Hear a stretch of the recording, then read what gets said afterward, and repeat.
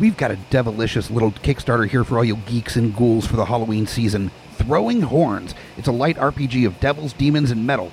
You play a literal band of demons touring the best and worst venues in hell. The promoter, or aka the GM, will guide you on the tour and throw encounters in your path, which you can overcome in the most metal ways possible. Use headbanging tunes, your demonic commanding presence, or just good old-fashioned violence to beat encounters and continue. This is a Kickstarter from a friend of ours that only has through the month of October to raise its funds, so definitely go to throwinghornsrpg.com or just hit up the link on our homepage at gypodcast.com. Donate, get some extra stuff if you reach the right tier of donation, and keep on throwing them horns. The views and opinions expressed on Smack My Pitch Up are those of the panelists and not those of GUI Network, their sponsors, or any of the properties mentioned. Listener discretion is advised. This podcast is rated R for violence, language, and nudity. Well, it's a podcast, so you won't see the nudity. I just do it to make the guest uncomfortable.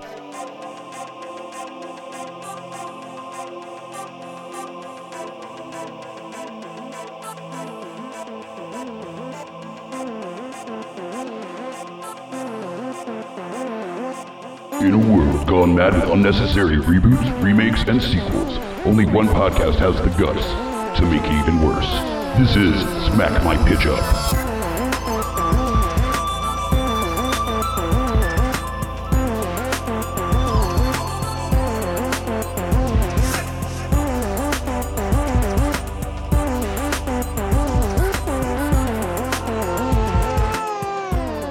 Hello, geeks, and welcome to another amazing episode of Smack My Pitch Up, the podcast that reboots, remakes, reimagines, sequels, sidequels, and adapts some of your favorite and least favorite properties from TV, film, and what have you. And tonight, in honor of spooky season, we're getting into the Stephen King universe with a reboot, remake, reimagining of the film slash story Needful Things.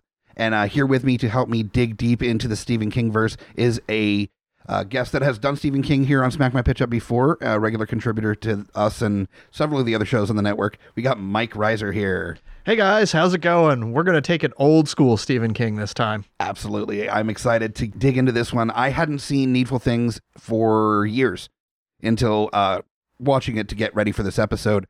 And I got to say, it's not the greatest Stephen King movie, but it's by far not the worst. No, that's absolutely where I'd rank it in both terms of the novel and the film. It's a very interesting idea, perhaps a little too over the top with the execution in many ways. And it ends up scrapping its menace for the ridiculousness very, very late in both the book and the film.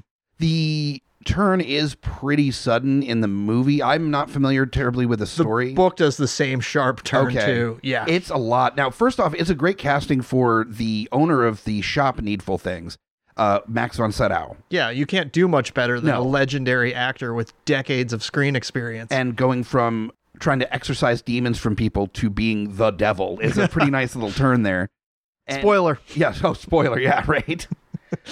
If you haven't like any of the shows, episodes we do of this show, it's more fun if you actually know the property. But if not, just go on this little journey with us, won't you? Mm-hmm. The storyline is pretty timeless. This is very much a classic story of, like very Faustian kind of approach to the story of basically this guy moves into Castle Rock, New England town, and has a little junk shop, and everybody finds a thing that's like irresistible to them. And they have to basically trade favors for the item that they want. Yeah, and all of them they're gifts with strings attached. These things are available very, very cheap to you. You want a Mickey Mantle baseball card? That'll be 95 cents, plus a little favor for the shop owner. It's like that mobster kind of thing. It's like, I'll do this for you right now, but one day I'm going to ask you for a favor, and you're going to have to pay up. Yep. And in what seems great to the customers of the store early on in both the novel and the film, the price to pay isn't really very much. You just have to do a little prank on somebody. It's going to be kind of funny, actually. Sure.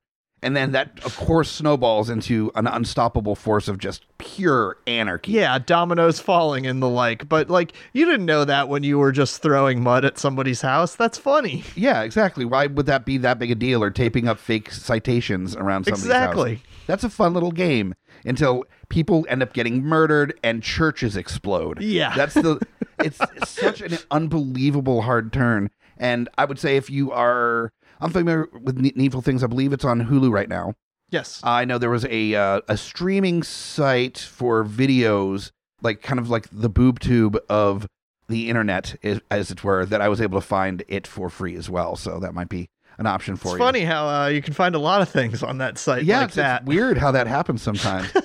But it is definitely watchable. I did not have a bad time reviewing this, but it's a pretty simple. For Stephen King, it's a pretty simple setup for a story. It's not nearly as complicated as some of his other stories go, but it is interesting to see the interconnectivity of people's actions. That's really where it gets kind of complicated, where it's got almost this unintentional strangers on a train kind of thing going, where people are doing things to try to incite issues with two people, but they're not involved in the incident, so they can't really pin down where all this is coming from, who's the actual aggressor. Yeah, that's the key theme of it. It's like many of his stories takes place in a small New England town where everybody knows each other, and it's been that way forever. And it's about the ties that hold us together, that were always there and kind of fraying beneath the surface. And it takes one antagonist to bring it out and to like force the differences apart in a huge way that will put all of the people at each other's throats. Yep. And I think there's a line in the movie, at least, that really kind of informs the conversation about why he's doing this. And the whole point is that he says he can't work miracles. He's asked, why don't you just like murk these people? Just fucking kill them if that's your MO. And he's like, I can't do that. That's not within his power. He has to manipulate people. He's the master manipulator. He's getting people to turn on each other and do his dirty work for him. That's the why it's so evil, is he's getting other people to turn on each other without really recognizing why. Yeah, it's wonderful because it works on two levels, the horror there. On the one hand, the people are completely unable to resist their own greed. They know they shouldn't do this. If you're getting a Mickey Mantle card for 95 cents, that's a bad deal for you. You just don't know it yet. Yep. How? But it is, and you recognize that, but you're unable to stop it. It's a story about addiction in that way. But then again, on the other hand, it's also terrifying to watch like just how quickly we can be set against each other and how quickly we'll be ready to, as you mentioned, blow up each other's churches. Yep. And the fun parallel, and I think I will dig into this a little bit with kind of like my tonal shifts in this, is that we see a lot of that kind of dynamic on social media nowadays. And I think that parallel is really interesting, revisiting this movie for the first time since, probably the 90s or early 2000s. Technology has progressed so much since the last time I saw this, that to draw those parallels was pretty crystal clear for me now. And this movie was done in 93. This was before that was even a conversation. There wasn't such a thing as social media then. Exactly. Back then, you wanted to watch like two housewives go at it, destroy somebody's hard linen work that they put outside. That'll set them at each other's throats. Nowadays, all it takes is just tell one YouTuber that another YouTuber said something mean. Let a makeup artist know that another influencer said something catty, and it's on. Or even within your own little realm of social media, whether it be like political stances, religious stances, or even something as stupid as is a hot dog a sandwich. That'll bring it out. That will bring it out. Or the pineapple on pizza debate. I've seen people go like to, social media blows over that, where it starts as funny and then gets really weirdly serious about it. So it doesn't take anything. No, not these days. It doesn't. No. And I feel like that's what this movie is really tapping into. So I'm interested to see kind of what we do to approach this in a modern take, or at least a different kind of nuanced approach to this. Now, for your plot, is there any kind of major changes you're doing to your plot here? Oh, yeah. I'm planning to take this thing. We're going to use the bones of the outline, but I'm planning to make this thing a modern day techno thriller horror. Okay. Yep. Instead of a small town in Maine, I kind of think it needs to like be in a Silicon Valley or at least high tech city at this point. Okay. Yep. So you're doing a much larger population affected by this. The effects of the agreements made are probably affecting a lot more people. Yeah, because these days it feels like it would be weird. I guess there are maybe some rural small towns out there where everybody knows each other. The little kids still play baseball together. But it doesn't feel like that to me anyway. It's a world I never look into. Sure. But boy, do I sure see East Coast megalopolis cities up close and personal all the time. Yeah. So just to place it in that kind of situation, or some kind of at least tech savvy Yeah. city. Okay. Now, as far as the tonal shift, I mean, that kind of informs it with like a tech noir kind of thriller horror, definitely. But are you keeping the basic bones of it? You're keeping though. Yeah, absolutely. I think you still need a strong central devil figure at the heart of the narrative who can figure out quickly what your characters want and what sort of horrible deal they'll have to make to get it. Okay. Yep. I just don't know that it would necessarily still be in an antique store since we're taking it digital. But I do think that there's a lot of room to play with the things that people like. Set this thing in the whole world of influencers and online Silicon Valley startup hustlers, and people are going to want things rather than like an actual toy horse that tells you what the outcome of a horse race is going to be, which is super valuable if you're trying to gamble and make a bunch of money that way, as happens in the film. I could see influencers going nuts for somebody who promises them 1 million likes by Tuesday or 1 million views. Yeah. Or, somebody crushing it at their angel investor round for their bro startup. Nice. So that's what we would do here. Okay. I'm definitely going to be utilizing social media as well in my plot progression, but I'm not going to be focusing so much on it being, that's going to be used for the actual like pranks, so much as not being part of the actual agreements that are made. As far as like, there's still going to be an antique store, but it's going to be more of like, nobody really goes in anymore because he does most of the stuff online now and so we ended up moving to a small town because the rent's cheaper, and to, move from Sandusky, Ohio, I think it was in the actual like movie, or move from a bigger city to where the rents were getting too expensive for the money that he was actually making. It was easier to just like settle down in a smaller town where he could, storefront space was cheap. It was in a New England area where he could go like antiquing on the weekends to find cool stuff, or some kind of excuse where it sounds like just an old retiree, like little side job thing. And that's the setup. But what I'm more instigating the story with now is that there is a mayoral race that's occurring within the town. And so you take the glorified shoe salesman character from the original, which was Danforth Keaton III. They call him Buster, as in Buster Keaton. He does not like that. Does not like that one bit. You take that character, and instead of a shoe salesman, you make him like a really crooked mayor. And a lot of the beats in the movie don't change. He ended up embezzling money from the city. You can have that, and it makes more sense as a mayor as opposed to the shoe guy. Makes less sense. So, yeah. But then you also have him basically he's been the mayor forever. He kind of convinces someone else within the city, I'm thinking the sheriff, to run for office. And so these guys that have been kind of not fans of each other per se, but they are part of the same like community. They are kind of on the same side of the law to some degrees, have to have a kind of a begrudging working relationship with each other. Rumors start surrounding about him basically turning on him and running against him for mayor without him even really knowing whether he's going to do it or not. And it building this additional animosity. And then you can have the conversation about, polarized community within the political spectrum a little bit more. And that, I think, would relate it to modern day a little bit better than it did just rewatching the 93 version.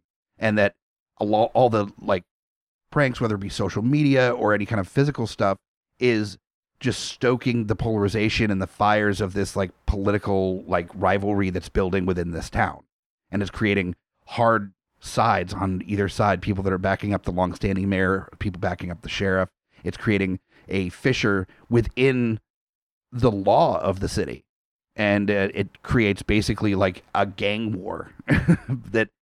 And you see all these beats leading up to that we're very familiar with from social media, from the political environment that we're in right now in this country. And then it just takes it that one like gonzo Stephen King step further to where people are like lighting their houses on fire and murdering each other in the street. And it becomes an all out just bloodbath throughout the town. Yeah, absolutely. This was like, from that era, Stephen King delivered us towns getting destroyed over and over, and that has to be the finale. It does. It wouldn't be true to the property if it weren't. Right? You have to have that. So, yeah, I'm doing it similarly with some more technology being utilized, but also kind of incorporating a political kind of conversation as well.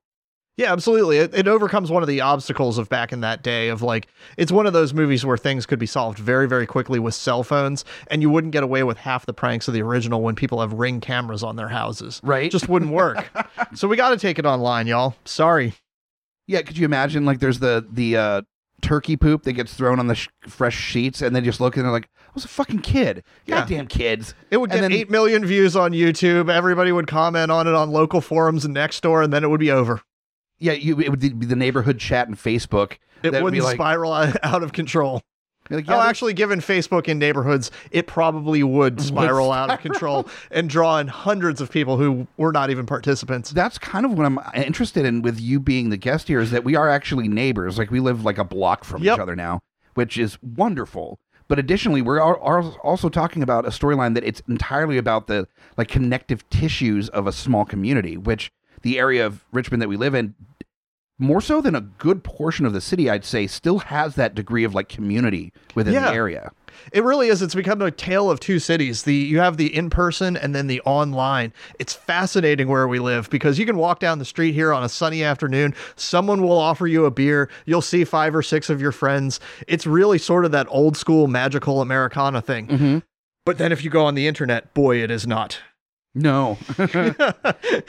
People are incredibly hostile there. There's a lot of different communities within this community, and some get along with each other, some do not. Yes, that's correct. And the thing is, with it being just a neighborhood, when you're walking around, you're just part of the neighborhood. There isn't that infighting based on like subject matter about, you know, whether it be gentrification or like that building needs to be torn down because it's like people are sleeping in it, or it's like making rats come around the neighborhood, or whatever it is.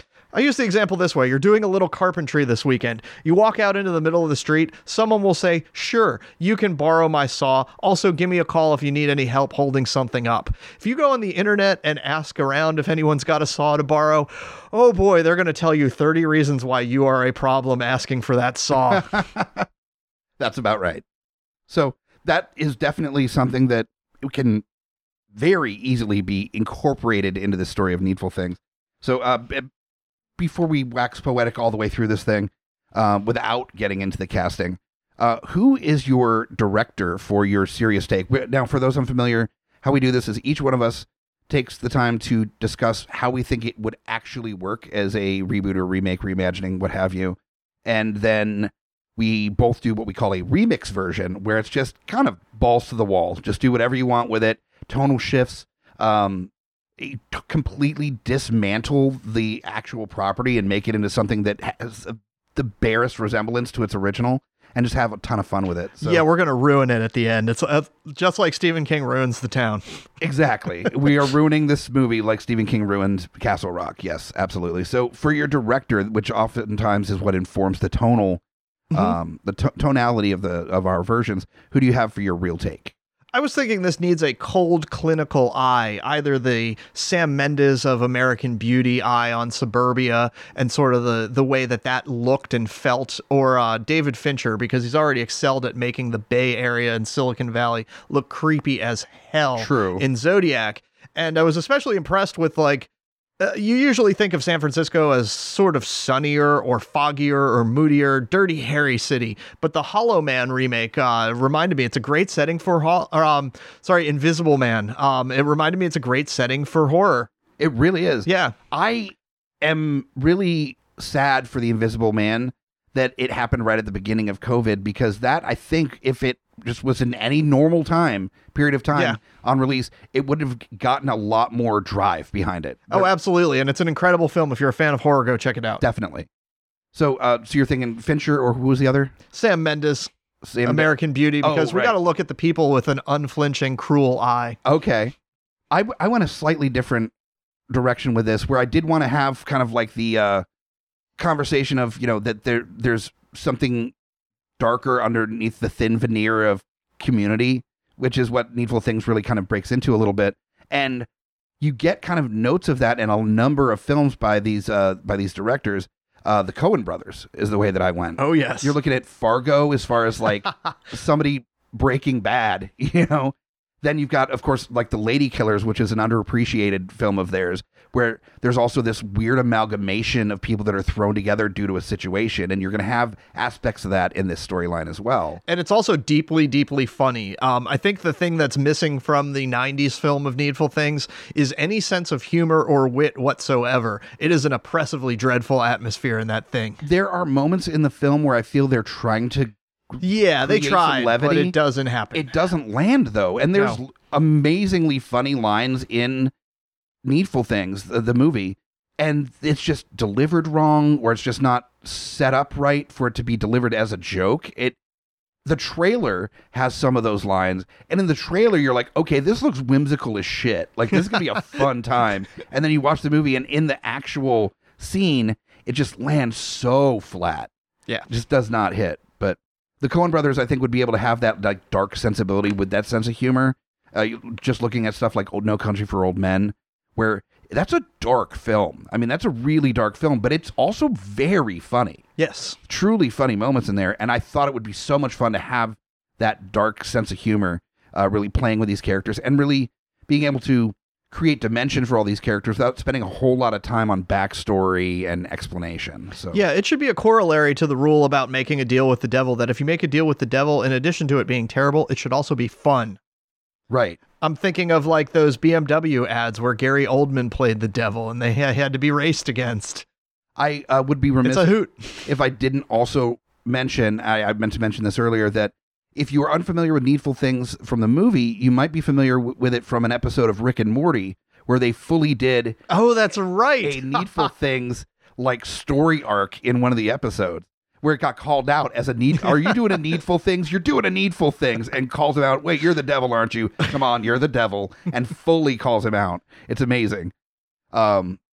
But so yeah, Coen brothers for me. So if you want to go down your casting list for your real take, and then I'll take my shot after you go through. Sure, I'm happy to share what I've done to each character and what we're doing. And since I'm moving this thing to Silicon Valley in the information age, Leland Gaunt is no longer an old antiques dealer. He's got to be something like the Elizabeth Holmes woman from Theranos, and I think there's only one person who could bring that to life. The ultimate villain herself, Harley Quinn, Miss Margot Robbie. Nice. I mean, what's scarier than like a brilliant, chilling, blonde young lady who can manipulate you in ways you never even saw possible?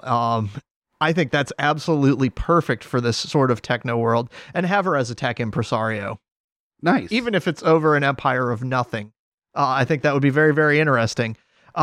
And of course, since it requires some old school grit for the main sheriff character, even if we move him out there and make him a regulator, federal agent, you name it, whatever, the guy who can get to the bottom of all of this, none other than Mr. Walt Goggins. Yes. I love him so much.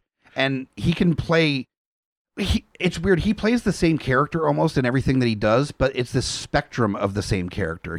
Even when he played like the transgendered prostitute in Sons of Anarchy. Venus Van Dam. Yeah, and the character that he played in The Hateful Eight, there is very specific commonalities between those two characters, but they're played similarly, but they're clearly different, not just because of like the makeup or what have you. Like, they're definitely different, but they're on that spinning wheel of Walton Goggins, yeah. Yep, he knows what he's doing quite well and is always incredibly competent. So then, of course, we have like that character's girlfriend who's essential to it, and it's always my pet peeve to see the old man with like the 20-year-old girlfriend, as too often occurs. Sure. So why not do a reunion with one of his Justified stars, either Natalie Z or Joelle Carter? Everybody seems to like when that happens on The Unicorn, so. Nice. And I have not yet checked out The Unicorn. I really do need to. I've heard that it's pretty good. Yeah, it's now streaming on a couple of different services, nice. So you can catch up to it. And then, of course, Keaton, as you mentioned earlier, the erstwhile shoe salesman, town joke, whatever you want to call him. Since this is Silicon Valley, there's this character absolutely has to be some sort of tech douchebag, either with tons of money and no ideas, or tons of ideas and no money. And I was thinking, who better to play that role than Tim Heidecker? Hell yeah. Oh, now, he could do that very well. Exactly. Hear me out. The man not only just does like the weird surrealistic comedy, but he's also had some very good playing it straight roles in horror movies, most recently in Us. Oh, right. Yep. Yeah. And since, of course, we're going to Silicon Valley, the neighbor ladies who are going to fight, it's no longer going to be a battle between housewives. It's got to be the battle of the influencers. We're going to have Zendaya as an up-and-coming YouTube makeup artist star going to the mattresses with travel blogger Samara Weaving. Wow. Okay. Oh man, the influencers was such a deft choice for this version. That's perfect. And how easy is it to get two influencers to get mad at each other? You were saying earlier that it just... Yeah, if it's a day that ends in Y, one of them's going to be mad at another one, and it's nothing to exploit that. Man, I can just imagine whoever ends up dying last between the two of them, because they die about the same time in the movie. Yeah. But one, you just have them last a little bit longer so they can selfie the murder pile that they're in and send it before passing on. Yeah, it's beautiful ground for satire. Yeah, absolutely. I mean, we've already seen enough of weirdness in the real world with this of oh, it's just a prank, bro. Now I'm in the suicide forest. What a prank. Oh, I think that's a dead body with whichever Paul brother it was that did that. Yeah. And also how gruesome social media can turn on you. There was the dude that killed the influencer that he followed on Instagram, I believe. And then there was a live stream of him, I think bringing the head back with him. Yeah. It's a super creepy world out there. Yeah. Yeah. I do recall seeing that live streamed murder at some point on the internet. Do not Google it if you're sensitive. No. Yeah. But there's just even the pettiness of it. It's continuous and ongoing. And the sniping that occurs. Everybody's competing for, I guess, the same set of eyeballs in the same position in the algorithm. And the question becomes, what would you do to get ahead in the algorithm? Just with modern day, a lot of people would be just about anything. The answer is just about anything. Yeah, exactly. Yeah. So... Your needful thing is likes on your social media platform. So, who else do you got on here? We've got Keaton covered, Nettie and Wilma. You have the sheriff? You've got Leland. Is that all you have for your casting? Okay. I did all of those people, and then I also did Brian, the young kid. Yeah, he's essential to the film, etc. Sure. Yeah. Yeah. Okay. So my casting is I decided for Coen Brothers.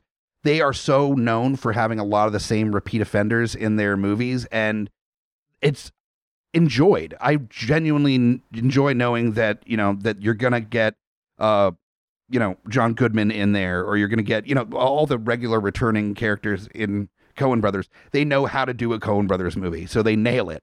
And I wanted this to be the same. So there's going to be a lot of very Coen-esque casting here. And for Leland Gaunt, the devil himself, I thought there wasn't really even a choice here. It had to be this actor, considering it was Max von Sydow in the film version, and he underplayed the German kind of accent a little bit. It was a little bit softer in this film than some others, but I wanted to kind of pay homage to that as well in this film. And I love Peter Stormare.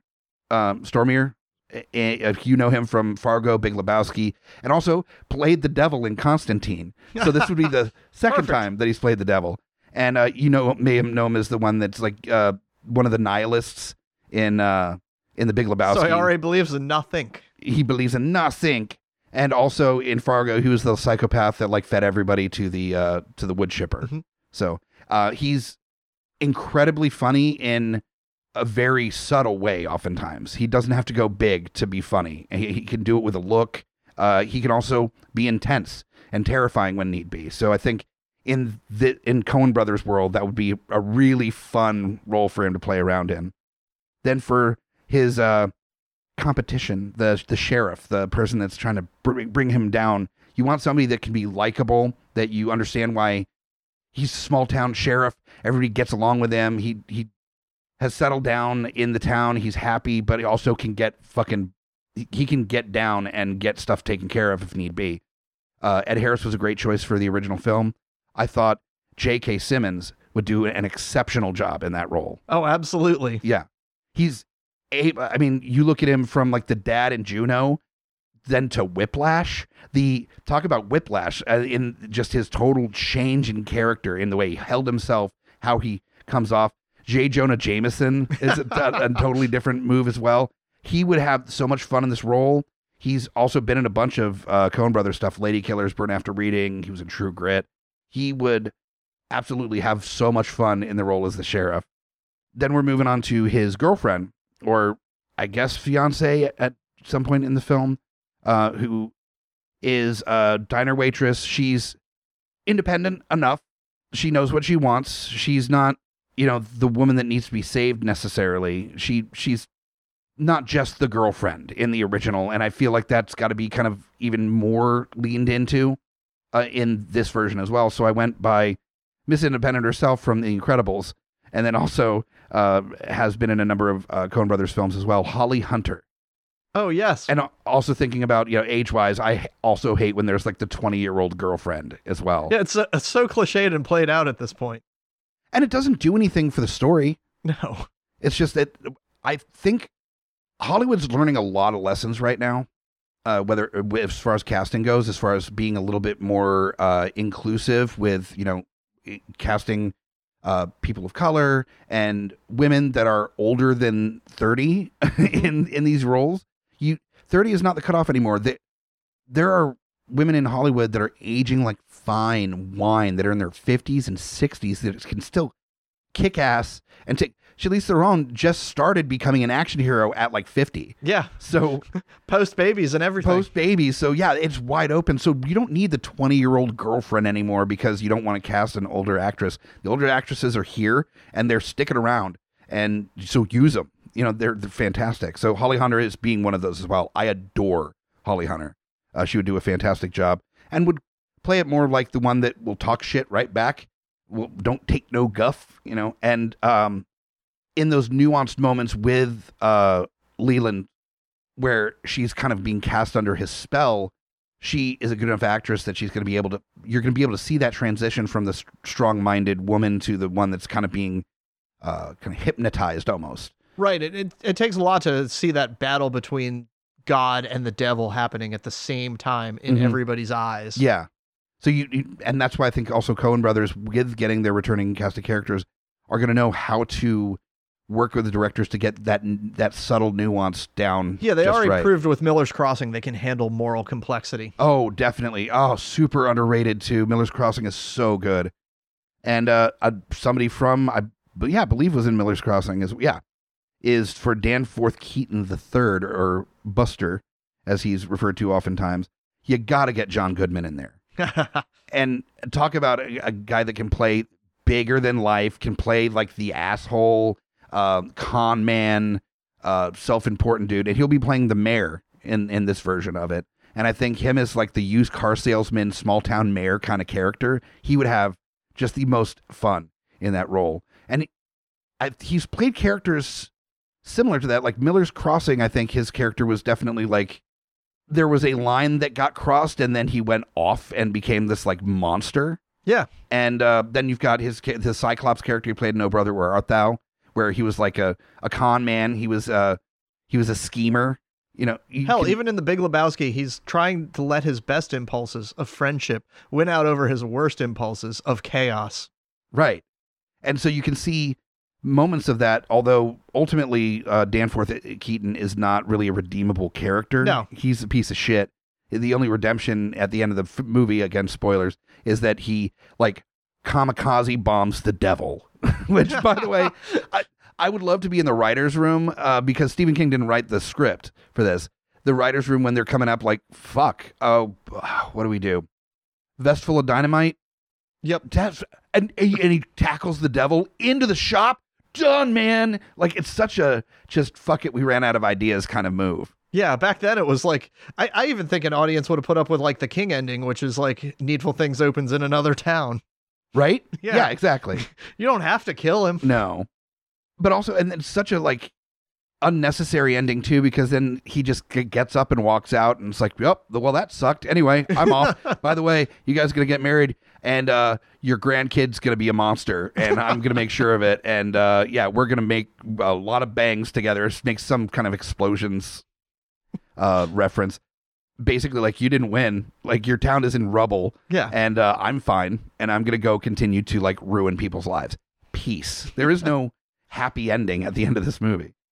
Now we got onto the ladies, the bickering ladies. We've got Nettie Cobb, who is the waitress that has a troubled past, was abused, and is just very like sheepish. And I didn't want to really go that route with this so much, as that I didn't want sheepish so much as maybe feeling out of place in the area, and it being a New England town, a small town with small-minded people, and I'm playing Wilma as like small-minded, undereducated, racist kind of character. I decided to really lean on the whole, like, you're not from around here vibe with it, where Nettie is really moved into the town to get kind of a fresh start after the death of her husband, and there are rumors about that. People have looked her up, and it's blown up on social media around town that she may have murdered her husband or what happened. Also, it's there. Carol Baskin. Yeah, right? Exactly. Yeah, she fed it to him to a tiger. But I thought it would be really fun in Coen Brothers land to have that played by Sofia Vergara. Ooh, good choice. Yeah, and she's beautiful. There would be this whole like Black Widow kind of rumor going around about her because she's gorgeous and she's, for that town, exotic. Mm-hmm. She's not a white, so it's exciting and kind of taboo at the same time, and that it can create a lot of animosity to like jealous racist women. So that's going to be what Wilma's going to be more like, is just really like, who the fuck does this woman think she is? She doesn't belong here. Seeing like husbands like looking her up and down when they're at the restaurant, creating all this like animosity and jealousy that gets built upon with all the needful thinging that happens throughout the movie. And you gotta, in a Coen Brothers film, have Frances McDormand in there. Ah, yes. And if she does even a shadow of what she did in 3 Billboards, as far as being like the like cursing, hard living, just like small town asshole, but like just lean in even harder and make her like not redeemable, make her just fucking evil. It would be I could see her doing a whole lot with that role. The only problem is she's hard as nails. She'd be too tough for even the devil. He'd be scared. He'd be scared. The devil is scared of Frances McDormand. That's absolutely true. And then we've got the little boy, that got the Mickey Mantle baseball card, and then like that, I remember when I saw this as a kid holding like a real gun to his head, and then it like fading out, and you don't know just how injured he got by trying to shoot himself in the friggin' head. That was jarring as a child. Yes. And I do want some level of that happening, and you need a young actor that can really play tragic, that can play the like innocence lost kind of vibe on this. And this is a actor that is just knocks it out of the park.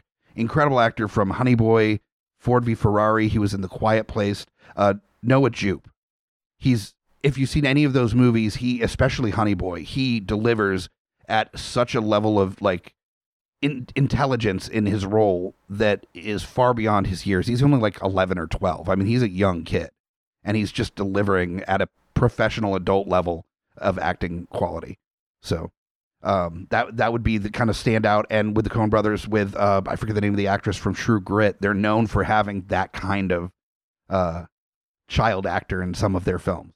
Yes. So that's my casting for my real take. Now we are getting to our real fun part here. I mean, this is all fun, but the remix. And again, somebody please send in some kind of music thing that I can put in there instead of having to do that, because I feel like a dumb idiot every time. I love it. He's just like Fred Durst in his heyday. It's wonderful. Just like that. Yeah. I'm looking for something to break, I think. Oh, and we're going to break this film. Oh, we are fully breaking I'm ready this film. to break it. I am, because your tech noir version was already kind of wild. I'm interested to see what you do for your fun take now. Well, there seems to be a whole new genre of films that have emerged of cage rage, in which Nicolas Cage has to destroy everything humanly possible. We've got Mandy, we've got Mom and Dad, Color Out of Shape. It's just like, it just keeps going with this sort of world of Nick Cage where he's descending into madness in various places. And I think Small Town Maine and A Deal with the Devil would be an absolutely perfect place for the Cage Rage to come out and for him to have to save the day as Sheriff Alan Pangborn in a quest against a smirking devil. And so for that, I figured we'd cast John Hamm as Gaunt. The man has comedic timing. Oh, he sure. has chops, and he can get under the skin. Nicolas Cage, just direct him to do whatever it is that he's absolutely going to do. And of course, the best part of this is like, I don't have to change too much. Tim Heidecker can still be the town buffoon. Sure. Because we know he can definitely play that, having seen his roles in things like Mr. America and of course the Tim and Eric Awesome Show. Great job. And I was struck the other day watching some of the old stars of Saturday Night Live lighted up in Hubie Halloween, which is way better than it should be. You know, I started that film, and I do not have the same opinion of it at this point. That's fair. Reasonable minds can disagree and everything. I thought the supporting cast did a great job. So it was delightful to see Maya Rudolph rolling through that. And Sure. I'd love to see her spar with another SNL alum like Kate McKinnon over small town beefs as ladies of the town. Okay. Nice. So you got them hanging out. Do you have a director in mind for this, or Anyone who can harness that Cage rage, it's challenging. or just give Cage the chance to direct his Yeah. own film, and then it could be about as like manically cocaine bingy as humanly possible. I don't think Nick Cage has directed anything. I don't think so either. So that would be interesting. It's time. Be like, hey, Stephen King, you wrote this during your coke binge. How about Nick Cage directs it during his? How does that work? For mine, I decided to kind of go with, there's this balance of humor and darkness that was attempted in the original film that they kind of missed the note on the comedy. And I thought maybe going the total polar opposite direction and really nailing the comedy really well, and maybe missing some of the like horror aspects of it from just it being too funny for it to be taken seriously as a horror film. And there was one movie that came to mind that kind of really hit that nail on the head for me. And that was This Is the End. Oh, yes. Now, I at first wasn't sure who it was that directed This Is the End, and it turns out that it was actually a directing team of the writers of This Is the End. It was the first directing that Seth Rogen and Evan Goldberg had ever done. Oh, wow. And then they went on to do The Interview and directed Yep. that as well. Those are the only two films that they have directed up to this point, I believe. They've done some shorts and some episodes of TV. They did some episodes of Preacher, for example. I'm sure they have or will be directing episodes of The Boys as well. I think they did a couple Future Man episodes as well. But so they've got a decent amount of directing under their belt, and they've done that horror comedy kind of vibe before a little bit, and also playing with like heaven and hell a little bit. So I thought it'd be kind of fun to throw in that crew into Needful Things, and it kind of informs itself. You could probably guess some of the roles. You can throw that crew into almost any setup and it'll come out hilarious. Like, I'm interested, out of that whole crew, who do you think I would put as Leland Gaunt? Oh, that's a really good. Are we going to go with your favorite? Maybe, I mean, I do enjoy this actor very much, but who are you thinking? Oh, I was just thinking the one that you do all the fan art of. No, actually, I did not cast. As much as I love him, when I'm doing my casting, oftentimes I begrudgingly avoid using him because I don't want that to get boring, that I always bring up Jay Baruchel. Yeah, your love for him will never get boring. No, but I don't want my listeners to be bored with how often I bring him up. So I don't always cast him when I possibly could. So he's actually not in this. Oh, that's so disappointing. I was hoping you would have him as the devil. No, but I could have him as one of the priests. That would work. That would work very well. You get him, and then you get forgetting Sarah Marshall. How I Met Your Mother. Jason Segel. Jason Segel Yes. as the preacher, and then you have them gangly fight each other. But so for Leland Gaunt, the best choice to play the devil in this kind of role is Danny motherfucking McBride. Oh, yeah, he's a fantastic devil already. Yeah, exactly. Great. If you've seen his work on Vice Principals, the man can be mean as a snake and keep you laughing the whole time. And he is able to do like these tonal shifts from being like full-on, complete, unsufferable asshole to being delicate and dainty in the scene if need be. I've seen him do it in Righteous Gemstones a lot, which is, if you have not had the opportunity, it is, I think we binged it in just over a day because it was impossible to stop watching. And I would love to see him as an antique store owner / devil, and that tonal shift of him talking about like this is a late 16th century piece and getting into the like artistic nuances of the things in the shop, and then completely turning it like a waitress that just went into the back of the house smiling and then turns on the cooks and starts rage screaming at them for getting the orders wrong. is his total shift in is like, all right, listen up, motherfuckers, we're burning this place to the ground. It would be too much fun. And I mean, Danny McBride would have so much fun playing literally the devil. Yeah. So then we've got the sheriff, and of course that's going to be Seth Rogen. You got to have Danny McBride versus Seth Rogen, sheriff versus the devil. And Seth Rogen is just like the kind of not fully respected sheriff of the town. Like people listen to him, but like begrudgingly, and he's never really taken all that seriously. And he's got this girlfriend that like he is trying to like get his shit together enough so she'll agree to marry him, is that whole vibe. And I think it would be really a charming role for him to be this kind of like bumbling sheriff character that's trying to stop literally Satan. And you even build it up to be this like, I'm a small town cop. Really? It's actual Satan. Like, this dude is worse than like Saddam Hussein and Osama bin Laden. Like, this is the dude they look up to. Come on now. Like, what am I supposed to do? And have that total disconnection from it.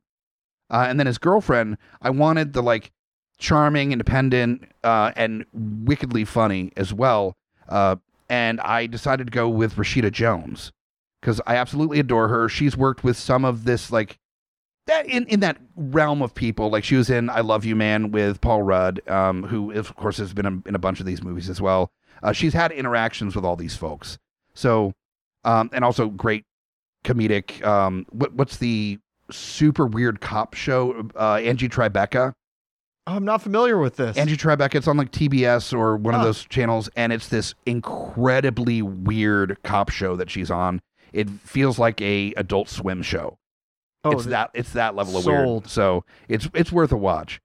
Then we've got for Danforth Keaton, the complete self-important asshole in it.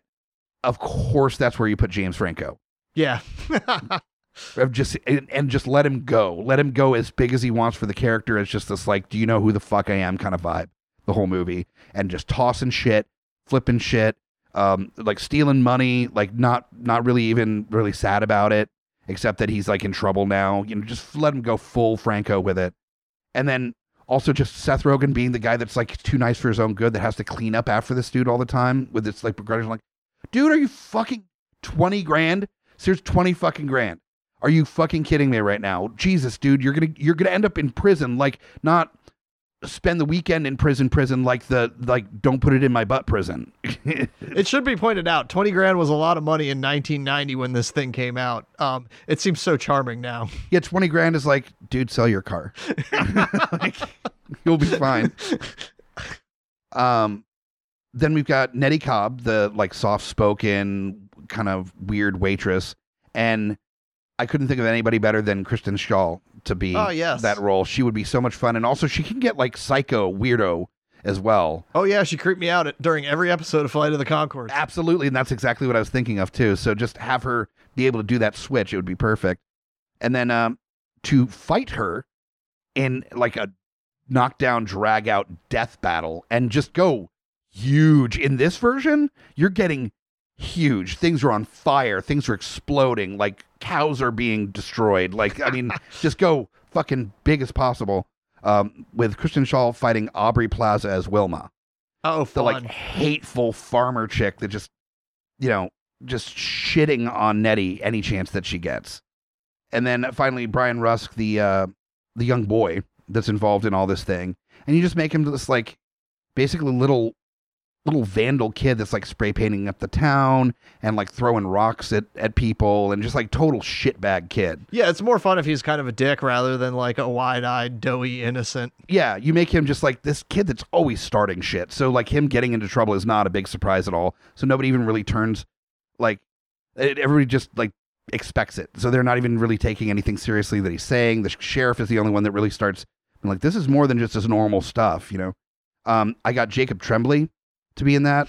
You may know him from The Room and Wonder, but also he was in a film called Good Boys that was produced by Seth Rogen. And it's a fun one. It is a fun one. So like he's done the comedy role. He's done comedy roles that are not for kids. So and also familiar with Seth Rogen. I felt like there's a pretty natural placement there for him. So that's my my cast list for my remix there. So we have done 4 versions of this film, and we have asked listeners their opinion on what we should mash this up with. And last I checked, we had one from Herr Grutz of Beautiful Disasters, one of the co-hosts of Beautiful Disasters, suggested that we mash it up with Twin Peaks. Ooh, that's awesome, because this is a story of small town weirdness and things lurking under the surface. Exactly. Yeah, make your Sheriff Pangborn the outsider trying to get to the bottom of why this is happening in a small town. Exactly, and you just add a little bit of that Lynchian weirdness to it and then call it a day. Mm-hmm. I could see, honestly, both storylines existing at the same time in Twin Peaks. It wouldn't have to be mutually exclusive of each other. Right. It would just add more weird shit happening, where it's almost borderline Erie, Indiana level of just wackadoo shit happening in this town. Like, okay, there's like teen being murdered. There's like secret cult stuff, maybe. I don't know what's going on. Also, the devil. Yeah, so it's pretty much True Blood, where like vampires aren't enough, so now there's also werewolves, and now there's also witches and fairies and all the. Oh yeah, there's fairies. Adding in just stuff. Fucking random shit. So I think that's very doable. Then from Katie from Nerdcropolis, and I don't remember a lot from this movie besides the basic plot, but Dante's Peak is a very weird choice, and I applaud you, Katie, for suggesting Dante's Peak. I mean, I guess maybe she just wants the smoldering handsomeness of Pierce Brosnan as the devil or the sheriff. Okay, I want to fucking shit on Pierce Brosnan for a second, because how fucking dare he age as well as he has. Have you seen Eurovision? It's not fair. Have you seen Eurovision? Yes. He is an Adonis in that movie. I mean, with the full, like, almost white beard, and, like, knocks that out of the park. Like, he wears that beard very well. He looks better than I think he ever has looked. And he's an older gentleman now. Yep. How fucking dare he? So, that's my... We're mad at you, Pierce Brosnan. Fuck you, Pierce Brosnan. Piece Not of welcome shit. here anymore. No, with your dreamy eyes. Fuck you. And your Irish lilt. Get out of here. With your firm hands. Probably good at massages. Piece of shit. Whispering lips. Dante's Peak is what we're talking about here. And basically, like, Dante's Peak is a mountain that ends up being a volcano and then it explodes, I think, right? Yeah, and he has to save some kids who are like cut off or something, and there's like lava flows, and I seem to remember somebody running across a fire truck ladder and jumping over a lava flow at some point. Okay, so how do we I may be confusing this with Volcano with Tommy Lee Jones, because they're almost the same damn movie, except one's in the wilderness and one explodes in downtown LA. And I think they were released within like a year of each other. Yeah, it was one of those. It was like an Yeah. Armageddon Deep Impact situation. Yeah. So, Dante's Peak with Needful Things. I mean, you could have this town at the base of a mountain that has like seismic activity, and then you have, I don't know, you have Danforth Keaton as like a local FEMA official that's been siphoning money from FEMA, so they don't have any escape supplies. So the sheriff has to like go to extra measures to try to save everybody from this exploding volcano that only happens after everything goes batshit crazy in the town. The devil will give you anything your heart desires. The catch, the floor is now lava. Sounds like a game show on Netflix. Yeah, I mean, really, it's just... that's a bad incorporation. Like, I kind of want to dig into this after the episode and try to come up with a better combination, because that's literally just adding a volcano. Like, it's not really meshing the two. I mean, what doesn't a volcano improve? It's kind of like dinosaurs or cyborgs. It makes everything better. I had a joke when I did stand-up years ago about ninjas, that every movie is improved upon by having ninjas. Oh, in yeah. It would make so many things better. Yeah. I mean, I did a joke about Notting Hill back in the day, that Notting Hill would be just a markedly better movie if after that line was like, I'm just a girl standing in front of a boy, asking him to love, and then window smash, ninjas jump in, steal Julia Roberts, already better movie. I guarantee you wouldn't cry at the end of A Star Is Born if instead of Bradley Cooper dying, like, he was kidnapped by ninjas. Right? And then a big question mark at the end. And you're like, oh no. Shaolin Strike. What next? So, Dante's Peak, sorry, Katie, that we can't do more with this, but literally it's just Needful Things with a volcano, I think, is what we're doing here. Sometimes that's enough. Sometimes. I think we might have one other option here as well. Fire in the Sky from our friend Red suggested that. And wow. So now this is getting into like American Horror Story territory of just adding in the weirdest shit. Yeah, just what will stick. And the answer is, I don't think anything. Like, okay, but that brings up the question is like, is the devil the universal devil for all species, even alien species? Or do they have their own like separate devil? Do they have like regions that the devils get like hired out to that they have to be in charge of? So are like the aliens not afraid of human devil? Because it's a different devil entirely. But can alien devil bring down their whole civilization? Or you can have where the aliens start getting fucked up by human devil, and alien devil's like, dude, stay in your fucking lane. And then you have a devil fight between alien Grey's devil and human devil as they're like tearing the earth apart, and there's just like gore and viscera everywhere. It's just humans and aliens alike are being completely just decimated by the utter destruction of these basically evil gods at odds with each other, breaking the world apart. Yeah, you could even do like sort of like let Leland Gaunt make you a deal for what will take out the aliens. You can skip to the ending of Signs to learn that the water kills them. That's a really bad thing to trade in basically your soul for. Yeah. Cool. Imagine trading your soul for a used copy of the world or the World at War with Tom Cruise. Oh, jeez. War of the Worlds. You're like, War of the Worlds. Yeah, War of the Worlds. Jesus. Ugh. Where it's like, oh, so we just have to wait for them to get a fucking cold. Cool. Thanks, devil. That's a big help. Just be patient. They're going to die. He says, yeah, just wait.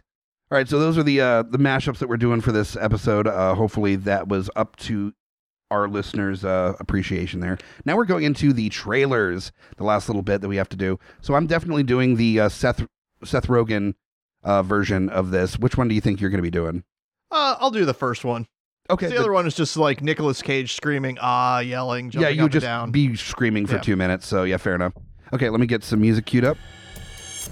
In a world where likes are currency, views are love, and everyone does it for the gram, would you trade your soul for Bitcoin? She can make you bigger than Google, but the price to pay could leave you down and out in Silicon Valley with enough bad blood for a lifetime.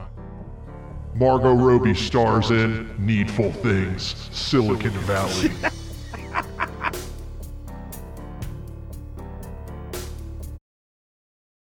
Damn it, that actually sounds like something I would watch too. Motherfucker. All right. Well, I'm not going to do anywhere near as good as that, but we're gonna see what we can do here with my Seth Rogen version here. Here we go. Let me get the music.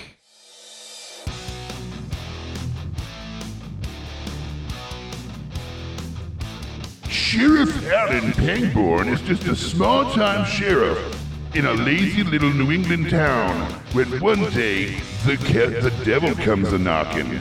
This summer, from the people that brought you the interview, and this is the end, is a new spin on a devilish story.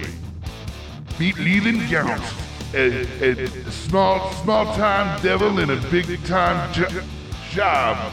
That doesn't make sense.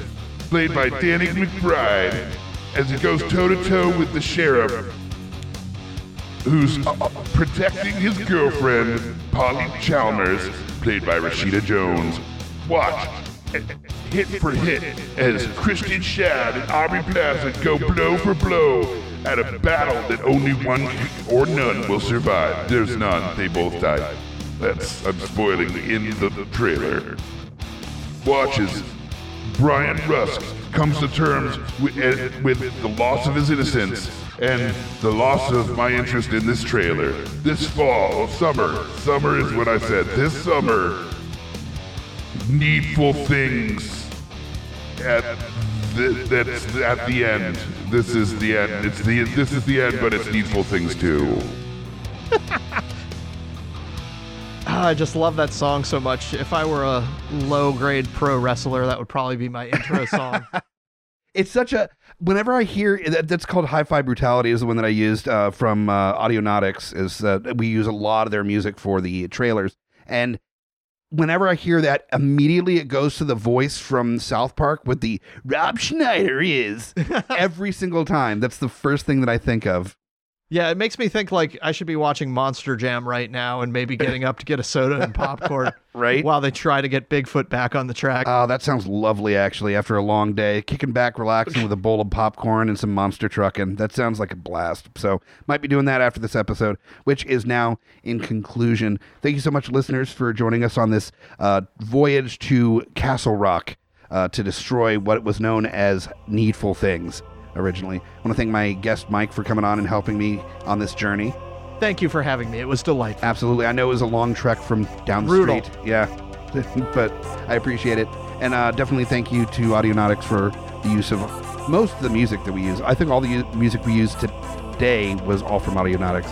And we'll find you next time for another spooky Halloween episode of Smack My Pitch Up. You just got pitch smacked.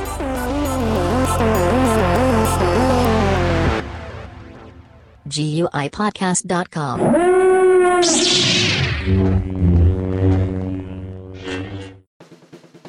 My name is Amy Bogard, And I'm Mike the Hobbit. and we are the hosts of Deeply Upsetting, where we use our expertise to answer your most upsetting hypothetical quandaries, such as what non-winged animal deserves wings? And what body part deserves a secret mouth? Which cryptid is the worst roommate? These questions and more that plague you will be answered on Deeply Upsetting, available anywhere you get your podcasts and at GUIPodcast.com. Coming straight from the mouths of madness, I'm Lowdown. I'm F.U. Hunter. Do you love horror? We fucking do. So this is a podcast dedicated to all things in cinematic horror. We're talking movies, television, composers, special effects artists. We're gonna fucking cover it. So if you love horror, Embrace the madness. Hey guys, Scotty Big Daddy Preston here, that's right, the Geek Father, asking you to join me here every other week with friends and family of the GUI Network as we go through all the trials and tribulations of being a geeky parent. So remember, join us or cry.